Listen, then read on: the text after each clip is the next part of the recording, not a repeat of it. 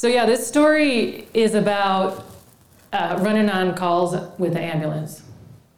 And I've been here in Yupik country for 27 years, and my very first ride in the ambulance was as a patient. And that was really awesome.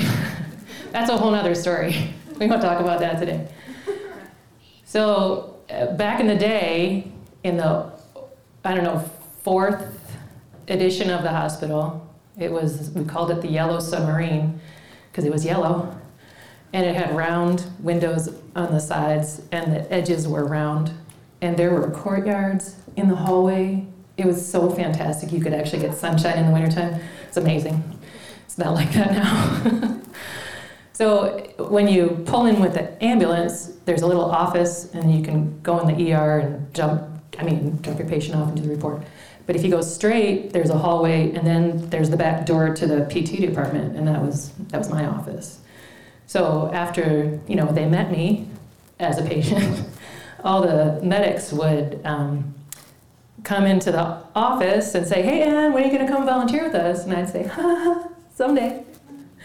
And they wore me down after about 6 months of this, 3 times a week. "Hey, Ann, when are you going to come volunteer?" "Someday." Well, I finally went on my birthday to my first EMT meeting, and it was great. And let me tell you a little bit about being a volunteer EMT in Bethel.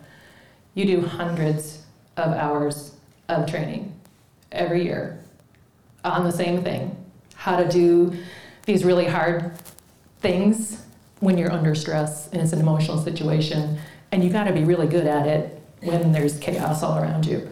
So we train really, really hard to be really good at something we really don't want to do, like CPR and running a code and thinking on your feet at 2 o'clock in the morning when you're like brain dead. So hundreds of hours, 17 years of hundreds of hours of volunteer work at the fire station. And now we come to the day of my story. So it was a beautiful sunny day in Alaska.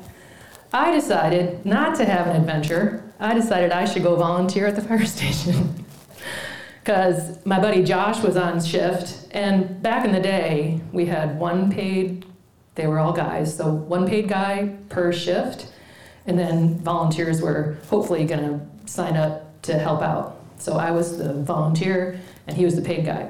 Josh was a really great young man from Washington, and he was like gung-ho. He was just starting, and he wanted to have fire, and he wanted to do code, and he was all excited, and I was like, could we just have like quiet? I want a nice quiet time. So we get a call for an elderly man not feeling well, which, could be anything, right? So we go out the 2 of us, there's just 2 of us in the ambulance, and we get on scene, and the wife is doing CPR on the husband. So I can't see you. Oh, now I can. Does anybody out here know CPR? Been trained in CPR? Has anybody done CPR on a person and not a mannequin? It's really different, right? So let me back up a little bit. One of the things we trained a lot on was how to run a code. And so 17 years of hundreds of hours of practice kicked into gear, and Josh immediately started doing compressions, and I immediately jumped in with the Zoll, and I took a quick look.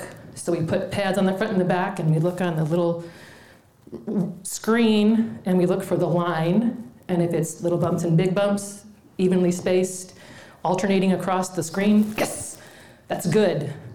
And if it's a jagged line going up and down like mountains, that's bad. So you got to remember that because there's audience participation shortly. So it was jagged lines up and down, which is bad. Thank you, bad. So we continued to do all the things that we trained for 17 years, hundreds of hours a year to do. We did an IV, we did put the pads on, we did the shocks, we did the CPR, and people were trickling in because we toned out for help. And so somebody was doing respirations, and somebody was doing the IV, and somebody was doing the medicine, and somebody was taking care of the wife and getting the story from her. And we're doing all the things. And somewhere along the line, you're supposed to check for a pulse. So we checked for a pulse, and we had one. It was very exciting. We'd never done this before. Like, we've done it a lot, but we'd never been successful. And then we looked at the screen, and it was little bumps and big bumps alternating across the screen, and that is good. Yes, you guys are great.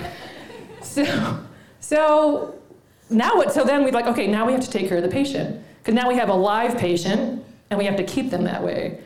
So we're checking the vitals, and we're still doing like fluids through the IV, and we're putting him on a backboard and strapping him down.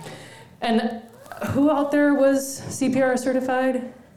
Like, we don't get a whole lot of information. Like, when you get spontaneous return of circulation, like, okay, and then you're done, you saved the person, and yay, and then your training's over.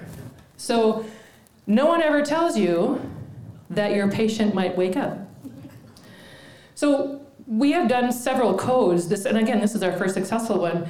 This man just starts yelling, "Ah!" And we're all, whoo! Okay, we're gonna keep taking care of you because you're not awake yet. And then he decides he wants to sit up. So he's yelling, "Ah!" And he's tearing the straps off and he's trying to sit up. And I thought, oh, well, I mean, if you want to walk out to the ambulance, I mean, I'm not gonna say no.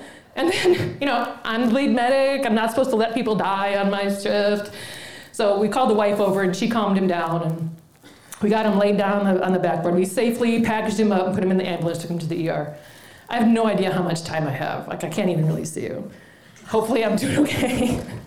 She hasn't got the hook out yet.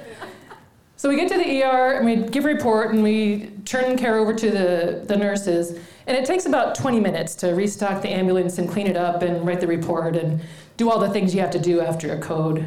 And as we're leaving, we have to walk like around the ER door, and we peek in, and he's sitting up talking to the nurses, his eyes wide open. It was awesome. We were so excited. And so that was our first confirmed save. We took a person without a pulse who wasn't breathing, and he was talking and eyes awake, having a conversation with the nurses at the end. And don't you want to know why we had this first one? Yes. Because somebody was doing, bystander CPR. Bystander CPR save lives. We don't save lives. Bystander CPR saves lives. So if you ever have the opportunity to do bystander CPR, do it. Don't worry about it, do it, because you will save a life. And then the second best thing about this story is, after that first confirmed save, this same team did it 2 more times. And that's my story for next time.